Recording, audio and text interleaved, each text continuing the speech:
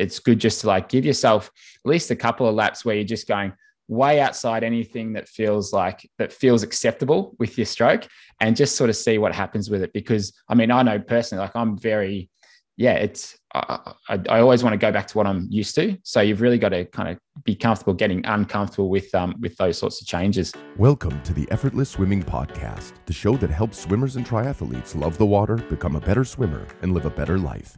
Here's your host, Brenton Ford.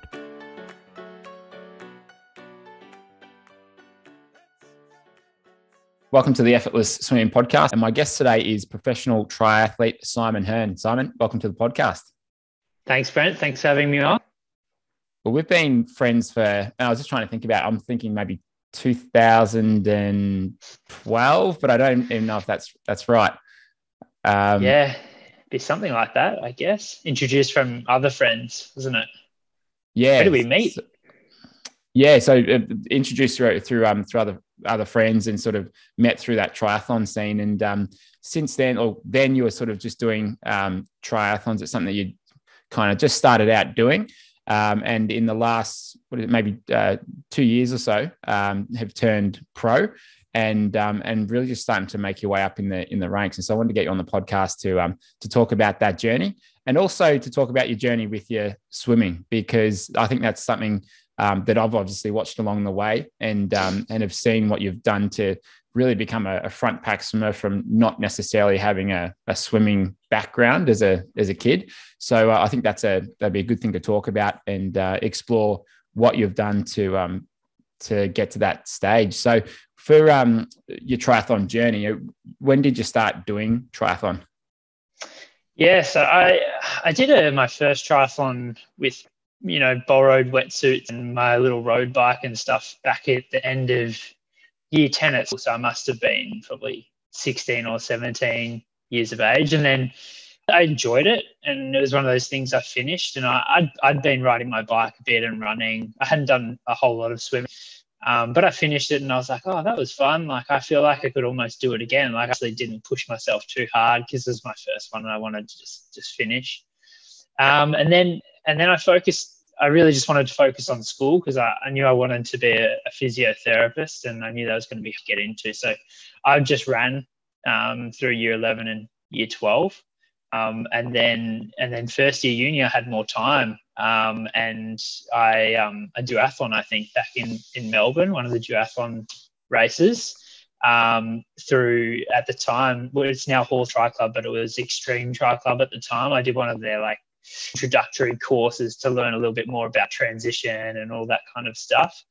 Did a duathlon and really enjoyed it. And then I thought, wow, if I'm going to compete with these guys a little bit at the front of the race eventually, probably going to need to get a time trial bike. And then I got myself a time trial bike. So this would have been, I think probably 2012, like you said, probably is when I was really starting to get into it. And then, I just got into training and enjoyed the training, and kind of had a few age group triathlon coaches along the way. And then started taking a lot more seriously probably 3 or 4 years ago. And I was a little bit lost. I was kind of winning my age group, and thought maybe racing professionally was kind of the next step for me. And then I found, through some Googling and stuff, I found my now coach, and has been my coach for the last few years, David Tilbury-Davis. And he's currently advising guys like Lionel Sanders, and he's just recently started with Bart Arnott's and David McNamee, and my training buddy on the Sunshine Coast here, Lockie Kieran. And the reason why I contacted David was I knew he was someone who knew what it took to race at the professional level. I didn't want to go into the professional ranks if I was going to be just racing on my own. And that comes back to what you said, is it's a big thing in the swim. I didn't want to be coming out of the water on my own, and then essentially doing an age group individual time trial, but racing in the professional field. I wanted to make sure ready. And so David and I started working together just before Cairns. I think it would have been 2018, which was one of my last age group races. And then I did Sunshine Coast 0.3, and that was my last age group race. And then I started doing some open races up here in Queensland. And then my first professional race really probably would have been Sunshine Coast 70.3 in 2019. And I managed to get third. I think Braden Curry won that day and Steve McKenna got second. And I think by that time, I was very nervous being my first true professional race at an Ironman. But I think David instilled a bit of confidence in me, and I'd done a few of those open races, so I knew I had a rough idea of what the level would be, and I knew that I'd gotten my swim to a level where I would probably be in a pack out of the water, which was my main goal. I wanted to be in the race. So yeah, that's fine. And so you had some, when you turned pro, was there any sort of feeling of that imposter syndrome where it's like, oh, I don't know if I should be here? Or is that something that, you know, you made the decision to become a pro because you felt like you belong there? I know, definitely had that imposter syndrome. One of my first races was in Huskisson 2 years ago now, it would have been, and Craig Alexander won that day, and even Joe Skipper from the UK, he was training in Noosa at the time, and he came down to Husky to do the race. And there's definitely that sense of imposter syndrome where I was like, oh, you know, there was excitement for sure because I was, you know, achieving all of mine to race at that level, but there's also that sense of like, oh, I don't know if I'm ready for this. And I think coming from where I did in age group triathlon, I've always slowly progressed. Like, you know, I started off in the middle of my age group somewhere and slowly worked my way towards winning my age group, and then, you know, competing in some open races and then trying to win open races. And I think the same thing with the professional field is that's where I wanted to be. I wanted to, you know, get myself somewhere in the middle, be in the race, learn what that's all about and work my way from there. And I mean, yeah, there was definitely that sense of imposter syndrome because you look, you know, I looked up those guys. They're the guys that, you know, I've got Crowy's book and looking at what training sessions he was doing and, you know, that kind of stuff. So, yeah. Yeah, I don't think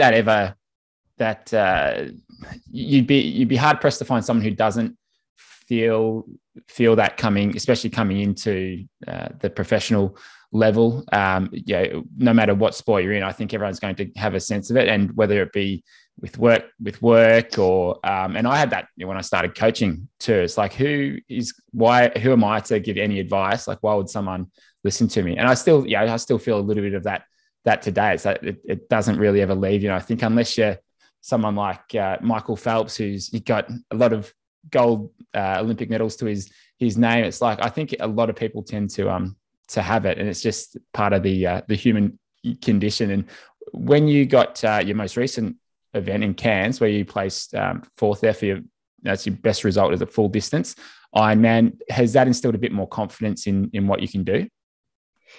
Yeah, I think this year a few of my results and my progression in the professional field has given me more confidence and a better sense that you know, I'm doing the right things and I'm progressing the way I want to be progressing. So yeah, Cairns definitely helped with that, and a few races at Husky, the national long course champs, that was another good race. And even races like Hell of the West against guys like Tim Reed and Steve McKenna, who, you know, the top Australian guys, you know, rubbing shoulders with them a bit, and just having races like that where I don't feel completely out of my depth has definitely given me a lot more confidence moving forward. Yeah. Mm. And what about let's talk about your swimming. So what was your background as a, say, junior or teenager in swimming in the pool? Because I don't think I've ever sort of heard what that was. Yeah, I don't think we've ever talked about this. No, I wasn't a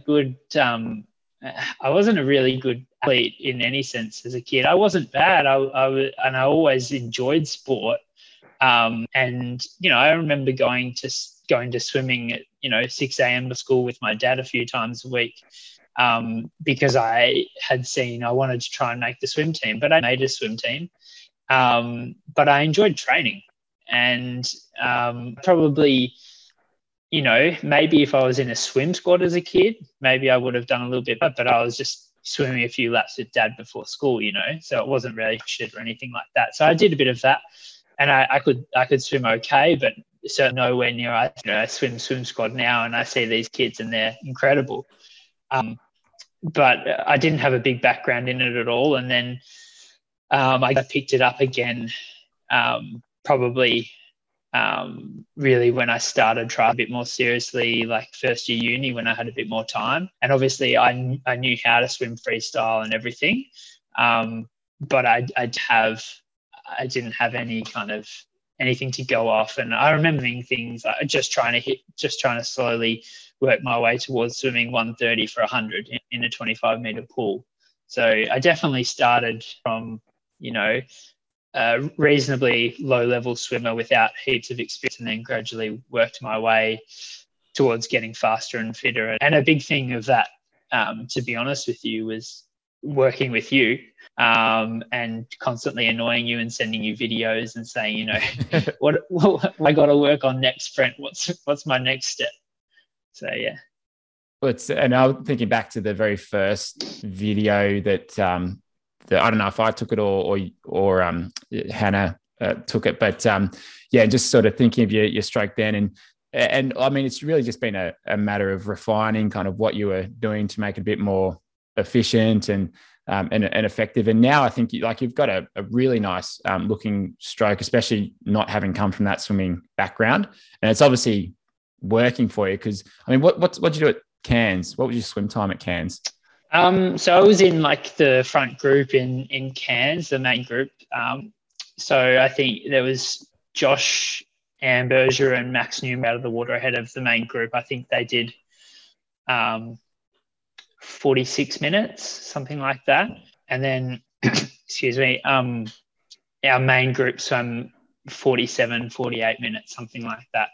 And I got stuck at the first can a little bit, behind a few guys to work my way up. So the start of the swim for me was quite difficult, but I worked my way back onto Phillips's feet. And that's something that I do train a lot of, is having the ability to kind of surge at a faster pace and then recover a solid aerobic pace, which you definitely need for professional triathlon swimming, because guys can sometimes accelerate around Cairns, or, for example, in the Cairns swim, on the second lap of the swim, we hit all the age group swimmers, and there was a distinct time Mike lost Tim Reed's feet, and he had to surge through the middle of kind of age groupers to get back onto the group.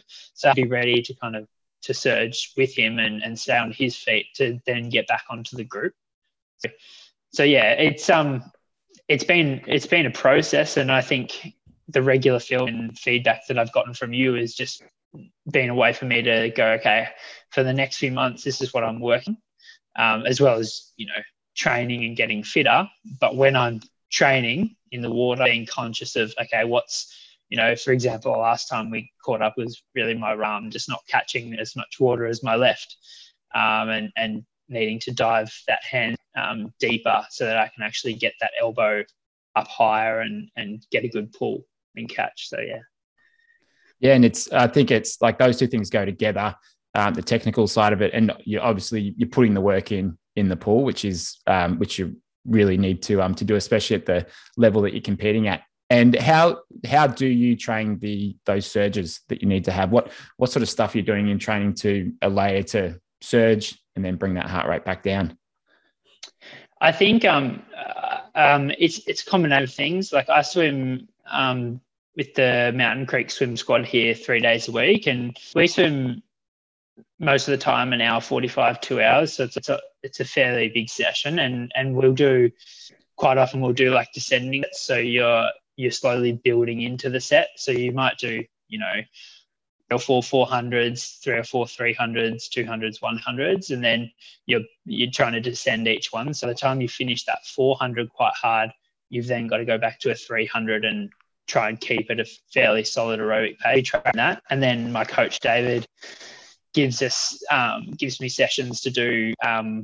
Like one specific one that we'll often do before races is 1,800, 600, 400, 200, and out of the 1,000 is the first 250 meters is hard race start, and then the 800 is 200, 600 is 150 extra, and then you're coming back off that race pace into a really high end aerobic pace, just like the start of a race is, and then recovering in between the 1,008 for a minute. So you're slowly building up lactate, but then you're learning to still hit a fast pace and come back and recover, which I think, and it doesn't happen straight away. When I first started doing that with David, it would kill me. And then slowly, as we've kind of worked together over the last 3 years, it's gotten better and better, and my paces have gotten faster, and I'm able to hold a much higher pace for that effort. And do you find now that you've got a pretty good sense of what time you're going to do when you come in on the wall? Have you got a pretty good gauge of that? Yeah, definitely a lot better than I used to. I'd say for sure, and I think that probably comes with being able to dial in that perceived effort as well. And I notice when I get fitter, I can keep the same perceived effort, but swim, 2 or 3 seconds per 100 faster than I did, 3 or 4 months ago. And is that what a lot of your sessions, pardon me, are based off? Is it, would he write the sessions as perceived effort, 7 out of 10, or is it more based off pace? Where does it normally fit for most of your sessions? So with Davidson's, a lot of it is a prescribed pace. So, for example, the session that Lockie, Kieran and I did before, and quite a bit, was 4K broken up. So we could break the 4K however we wanted, but we had to hold 160 per 100 or below. And then so slowly as I got fit, I would try and do more longer repetitions with less recovery. But David wanted us to finish, making sure that we'd finish the 4K at a pretty solid effort. So we would always finish with some 100s or 50s off short recovery, and they might end up being a bit faster than 116 in the end as we got fitter and fitter. Whereas for Swim Squad, we just went back to, I don't know if you'd be familiar with the A1, A2, A3, AT. So kind of like A1 being like an easy aerobic pace, A2 being moderate, and A3 being a fairly solid aerobic pace, and then AT like aerobic threshold. So we've just gone back to that model. But I'll always match that up with perceived effort as well. And it depends on how tired I am from the other trial training that I've been doing. And one of the things that I've found, a lot of swimmers that I work with, they've often been in triathlon or in swimming for only a couple of years, and they are surprised, or they think that the gap should be a lot bigger between the different sort of effort levels. So often people say, oh, my max effort 100 is, let's say it's 130, and my sort of aerobic level is 150, for example. And they want to bring that 150 down to 130. They're like, why isn't it closer to that 130? Well, it's like, for me, like if I go an all out 100, I might be a little bit under 60, under a minute from a push, but I could probably hold about 115s from if I'm just sort of sitting at that aerobic threshold. So it's like, there's going to be a gap between those two effort levels, and it's really about developing those gears in between. And it's not much of a difference. Like if you look at the elite 5K or 10K swimmers, there's like a 2-second difference between like them sitting comfortably and them sort of really pushing it. Like it's very minor, and having people be able to adjust their effort level for those different paces is a real skill that takes time to develop. Yeah, for sure. I think the fitter I've gotten, probably the gap has gotten smaller and smaller. Like for example, probably 3 years ago, before I started with David, and it's probably reflected in my training. Like I'd probably tend to go towards more like if I'm swimming easy, I'm swimming really easy. And then if I'm swimming hard, I'm swimming like, 5/100s, like all out with a decent amount of rest. And then I think what's happened with Swim Squad and David's swims around that is I've done a lot more of that moderate, high aerobic swimming and threshold type swimming, which has really brought in the kind of the zones a lot closer, which like kind of what you've said there, which I think is what you need for our sports.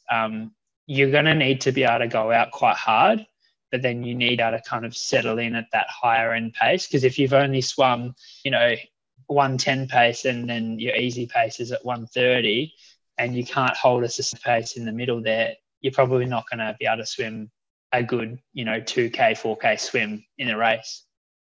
Yeah, it's exactly right. It's all about being able to sit at that pace for longer periods of time and like you're training the body to be able to do it. And I had a girl, she came to a clinic, it's probably last year now, but she said her times, she'd taken off like there's 10 or 12 seconds per 100, but she wasn't able to sustain it for more than like 3 of them. And so what I said to her was, all right, so just try and go for like 6 seconds quicker than what you were when you first came to a clinic instead of 12.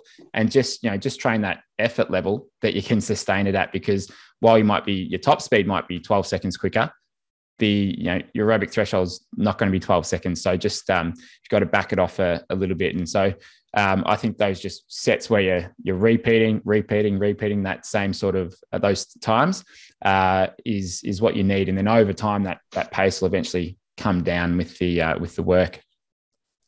Yeah, and I think it's kind of surprising sometimes if you do that repetition work where you for example, for you, if you're sitting at 115s and you're swimming 115s, 20 or 30 of them off 120 or 125, for example, so a very solid set.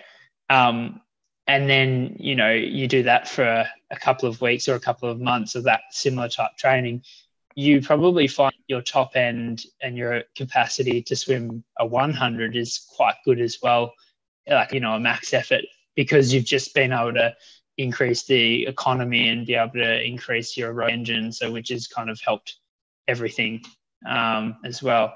So, and it depends on, obviously, sprinters in swimming and in running, for example, they train quite differently to the long distance runners or swimmers. So you'd have to, it's specific to your sport and what event you've got and what your goal is too. Yeah, that's right. I've actually been experimenting or playing around with the form goggles recently. So they sent me some of the goggles, and I've always been a bit old school against technology. I'm not a fan of wearing a watch in the pool, because I kind of like to be in the moment and just use a stop clock to get my time. But I've been using the form goggles for my longer swims. The sprint ones, I don't like to wear them, but for anything that's got a bit of distance in it, I've really been enjoying it, because it's pretty amazing to have that instant feedback of your split for each 50. You can see what your pace is, and you can see what your pace is for the effort output now, or the effort level. And I think I can judge that stuff well, because I've swum for a long time. And so I don't think I need the goggles to tell me what pace I'm going at. But it's been really interesting to actually just see those small changes in the times. Like you go for that first 50, and if I'm just sort of singing around, at an aerobic pace, it's like 37 mid every single time. Then you pick it up that little bit, it's 36.9. Like it's really consistent. So that feedback, I think, can be really good for someone who might not have their gears dialed in just yet, and they're not sure of the relationship between effort level and time. So I'm actually a big fan of the form goggles, and I never thought I'd say that about a sort of piece of technology in the water, but they're actually really, really good. Have you tried them? Yeah, I tried them, but it would be interesting.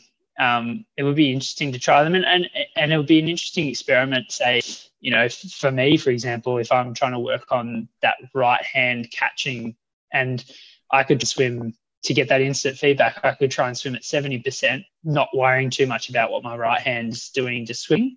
And I could do 100 and see what I come in on, and then try and work on the hand pulling and catching a lot better, like we talked about, and then get that instant feedback. So I think if you do it for that specific purpose, that could be really interesting, and try and match it up with the different cues that you've been given and try and work on that specifically. Yeah, that's a really good example of how you could use them. And often when I'm working with someone and we're not sure whether this might be the right change for their stroke, if we look at them and there's something that we should change, but it's like, well, it might improve you, it might make you faster, but it might not, because there's a range of what elite swimmers do, and we want to sort of experiment with that. So that's kind of what I'll suggest them. It's like in a set of, say, 10 100s, do one with your current technique, do your second 100 with that change, and just see if there's a difference in time. And so with that instant feedback, I think that'd be a really good way to do it. And your background as a physio, has that changed, or has that impacted on the way that you train, on your recovery, or avoiding getting injured? Like, has that had an impact at all on where you're at? So when I did my first physio, I worked in private practice for a company in Melbourne, and they were very focused on swimming, which was for me. So we would often go really early to the pool during specific times of the year and go and work with, these are elite swimmers, and we would go and do like pre-screening for them. And I think for me it was good to see, like, we use specific tests, and I think I've seen you use some of this stuff in the Everett swimming videos where you're talking about the abduction, external rotation test, bringing the arms up above head with the person on the table. So we did a lot of that. We did a lot of tests of like external rotation strength, internal rotation strength, thoracic rotation. So I think having that background, I'm quite aware if I'm getting tight or weak in a certain area. So I do fairly regular strength and conditioning, stability work. I don't do anything. I've done periods of heavy lifting in the gym, but I don't do that anymore. I think I'm just more at a point where David and I work more on like core and stability things I can do at home, like with a kettlebell. And so it doesn't make you super sore and tired, so you can still hit your main triathlon training. But I think having that background has made me aware of the importance of mobility. But it was interesting working with the swimmers, because you would often see, and I wasn't super aware of how good they were, say, in their squad, but you could sometimes see this, it was like a range of swimmers, and you could often see people who were really mobile, but often end up getting injured because they didn't have enough stability. And then you could see people who were more stable and stiff, but didn't necessarily have the mobility they needed to, say, get a really good cat in their freestyle or whatever. So what we would prescribe for someone who is really mobile and not so stable was more stability work, obviously, and strengthening. And they tend to be the people who prefer stretching because they're good at it. And then the less mobile people, but kind of stronger people, more stable people, we would tend to describe more, foam rolling and light stretching and that kind of thing. So I'm highly aware of the importance of that for swimming, and I don't implement a whole lot of stretching, I'll be honest, but I do a fair mobility and quite a lot of stability work to try and stay strong, which is important not just for swimming but for running and biking as well. And it's interesting though, because I distinctly remember you saying once when you were training for your Ironman, you did Ironman New Zealand, wasn't it? And I distinctly remember you saying that spend that time on the TT bike took off quite a bit of your swimming, because the kind of restrictions in mobility that it gave you through your pecs and your back, I think, from being in that kind of hunched over position. So I'm aware of that, and I do try and stretch out my pecs and my thoracic spine a bit. But yeah, it's hard when you're doing all the other training as well. Yeah, that's right. Yeah, I just remember, and I've actually forgotten about that. So I'm glad you reminded me never to get back on a TT bike again. But I've kept to that since Ironman New Zealand. So it's been 5 years. But yeah, no, I do. Yeah, I do recall just like it was probably from memory about 2 seconds, 2 to 3 seconds per 100. It slowed me down until I got back on top of that mobility work. And it didn't need to be a lot, but yeah, I just tend to be a bit more rounded. I didn't have that range above my head, and my recovery was getting, it was a little bit hard to get over the top of the water. And it's just from spending all that time in a hunched over position, which I wasn't used to at all. I was just used to having swimmers flexibility, and and so I had to get back on top of it. So what does that mobility work and stability work look like for you? What does that involve? So typically it can be anywhere from like 20 minutes to 45 minutes. Like for example, today after this recording, I've got like a core and kettlebell workout. I'll be doing like some kettlebell swings, some squats, probably some lunges in there, as well as some just more stuff like on a mat, doing things, an exercise ball, like planks and rollouts and things like that. So yeah, just on stability, probably more than mobility. So I try and do that probably anywhere from 2 to 4 days a week, depending on what kind of cycle of training and block we're in. Yeah, fantastic. And I've found it doesn't take a whole lot of that kind of work to have it to make a difference.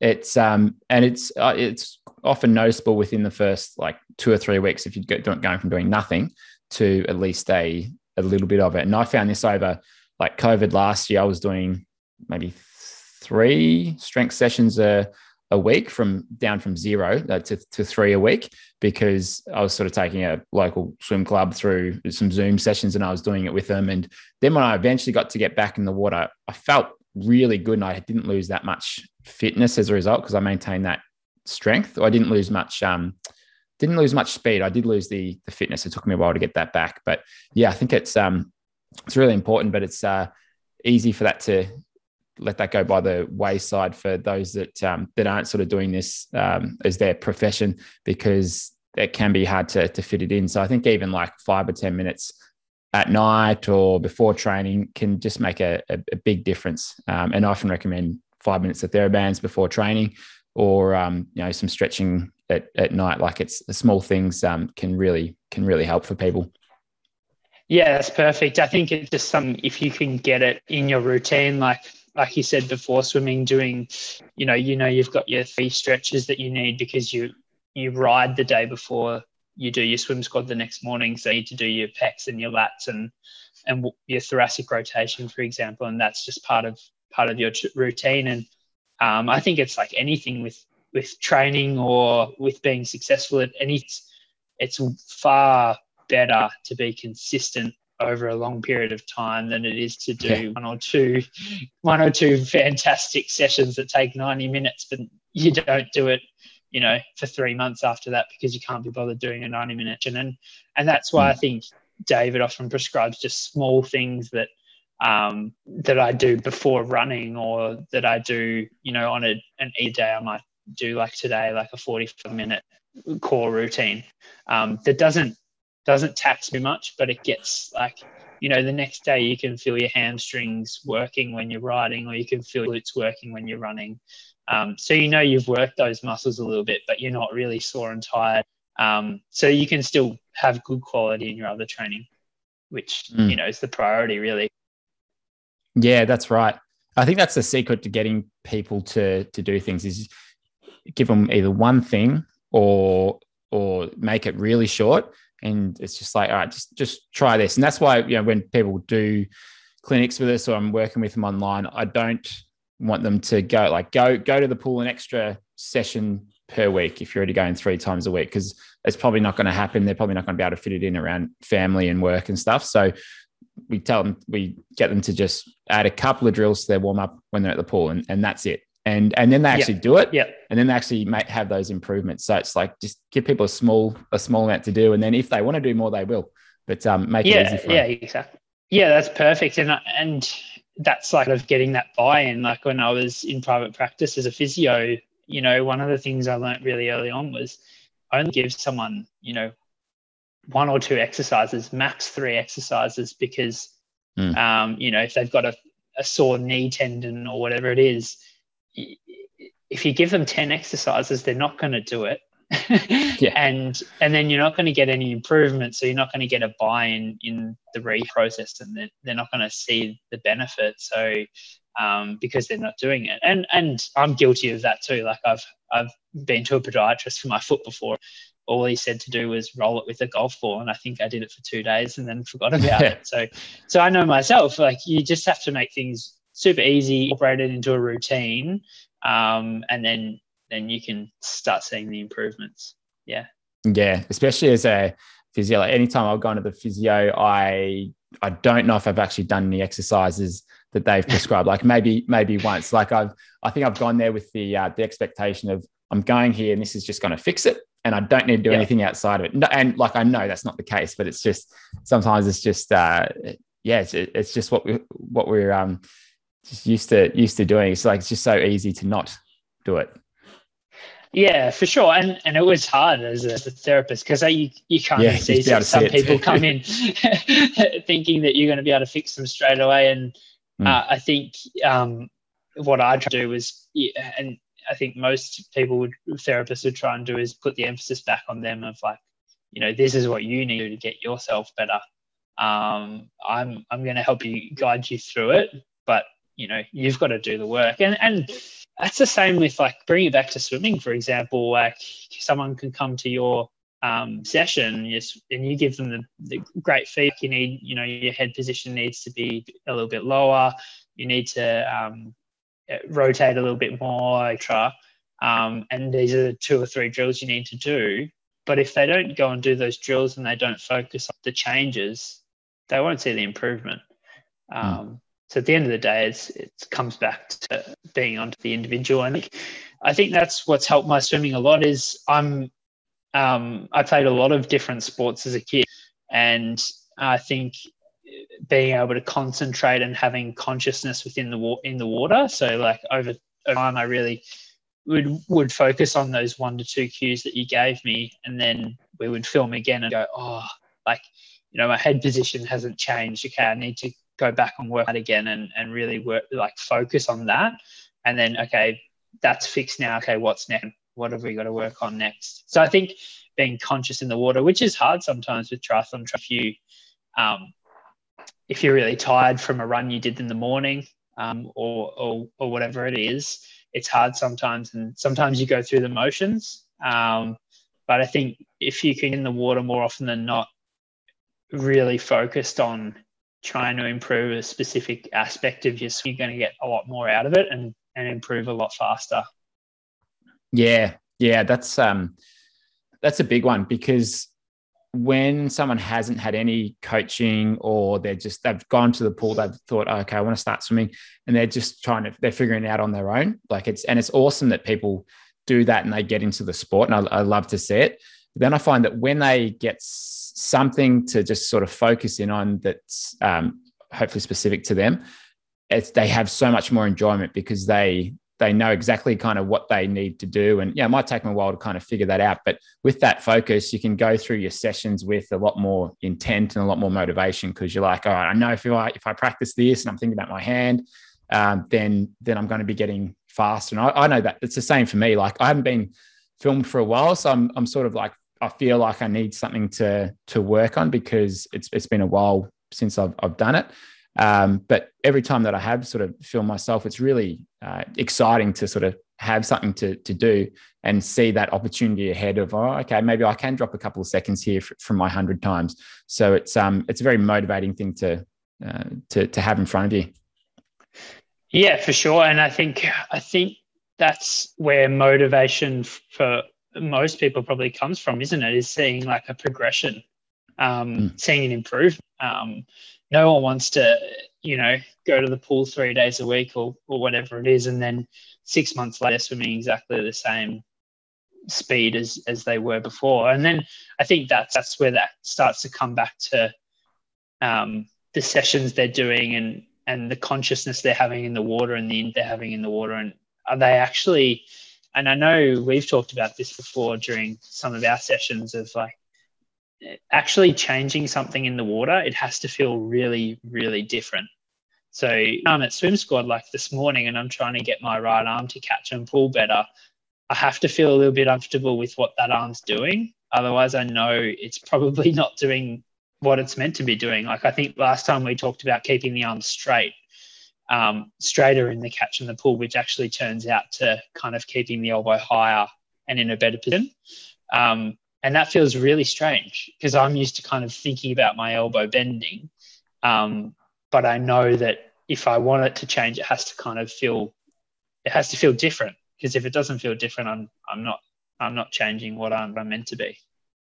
Yeah. And here we're talking, for those listening, with for you having to go that little bit deeper through the catch. And we were saying that you might need to feel like you've got a straight arm as you're going through that pull phase in order to exaggerate how deep you feel you're going. And it's amazing how big of a change you feel like you're making, but when you look at the video, it's such a minor change. It's but that's just part of that awareness. But I think people who have listened to this podcast, who have seen the videos, I think a lot of them are aware of how much they probably need to change it, but they still probably don't allow themselves to experiment to the point where they're really overdoing it.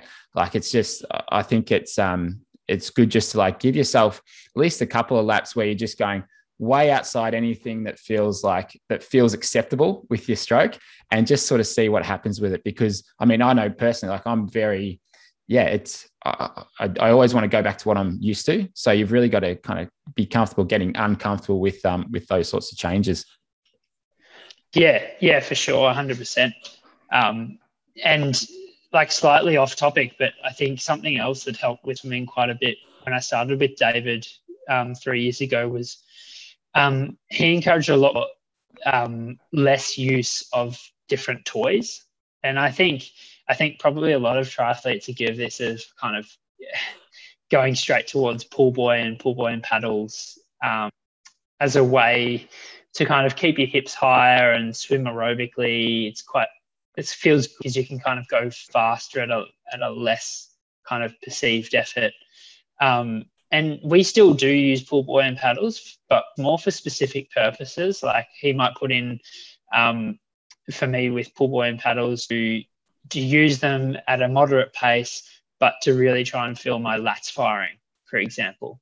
So I've got a specific purpose, and I can feel that in the water, and then it'll be okay, tat off, and now swim, 200 free, trying to have that same sensation. So you're firing the right muscles that you should be firing.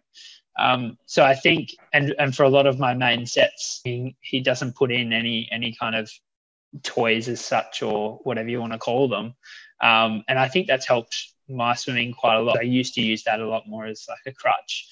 When I'm tired, I'll just throw the pull buoy in. But then you're truly practicing what you're doing in the race. So that kind of can take away from your main like focus and fitness for the race. But obviously everything still has a purpose, and we still do use them, but a lot less than I used to. Yeah. I think it's a really good thing to do. Like you want to be able to swim well without any equipment and gear. The one caveat that I have about reduction in using tools is for some people, I've found that, like let's say age group triathletes, they hate swimming if they don't have their floaty pants on, like their broken shorts, whatever it might be, or they don't have a pool buoy in. They hate going to the pool. And so if they weren't to use those, it's probably not going to get them to the pool. So in that case, I say, use it, wear it. If you love swimming and that gets you to the pool and that makes you enjoy it, then go for it. For sure. And in your case where you've got to get your swim, you've got to improve your swim when you're racing at an elite level. It's yeah, I mean, you're going to be going to the pool anyway. You're going to, you're going to have to go without the equipment. So, yeah, I think it's a balance, and it's a sort of case by case thing. But a similar thing. Like I have encouraged a lot of people to wean themselves off the tools. But then I've also encouraged people to use them a bit more. Like, for example, I had someone email me this morning. He's struggling to make 25 meters without fatiguing. So, and one of the things I said to him was, just try using a pull buoy, at least for a little bit, to get some of that swim fitness and swim strength up, so that when you do sort of take it out, you've at least got some of that feeling of the water, and you've got some of that strength behind you.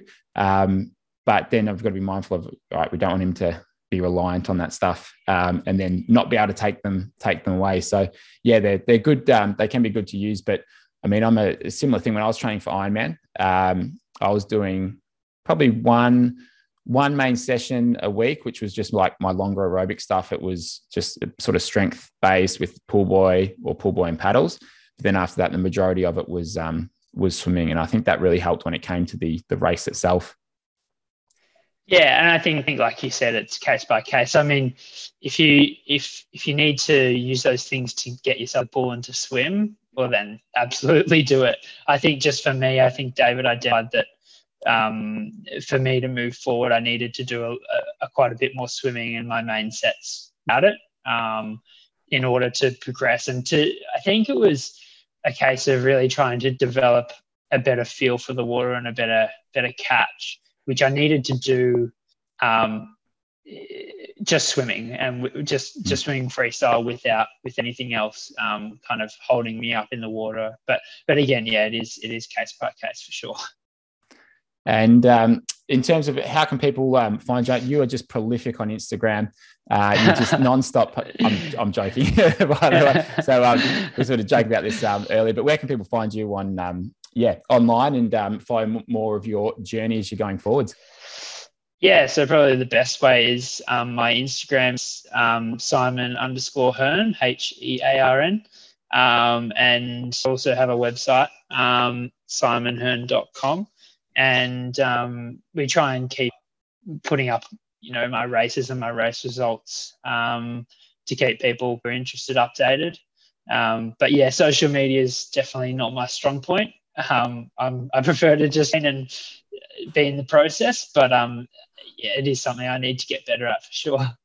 Look, a little bit less time training and racing, a little bit more time posting. I think that's the real success will come from that. It's great seeing where you've started and where you're at now, and you're, I think, very thoughtful and considered in your approach to your improvement. And I think that's given you a lot of patience in and just putting in the work and knowing that those results will come. So I'm just really excited about what's to come in the next couple of years for you, and I've just really enjoyed watching your journey. So thanks for being on the podcast, and wish you all the best. Thanks, Brent. Thanks for having me on, and thank you for your support for this coming year. Really enjoyed it. Thanks, mate. Cheers. Thanks for listening to the Effortless Swimming Podcast. If you'd like us to help you become a faster, more efficient swimmer, go to www.effortlessswimming.com.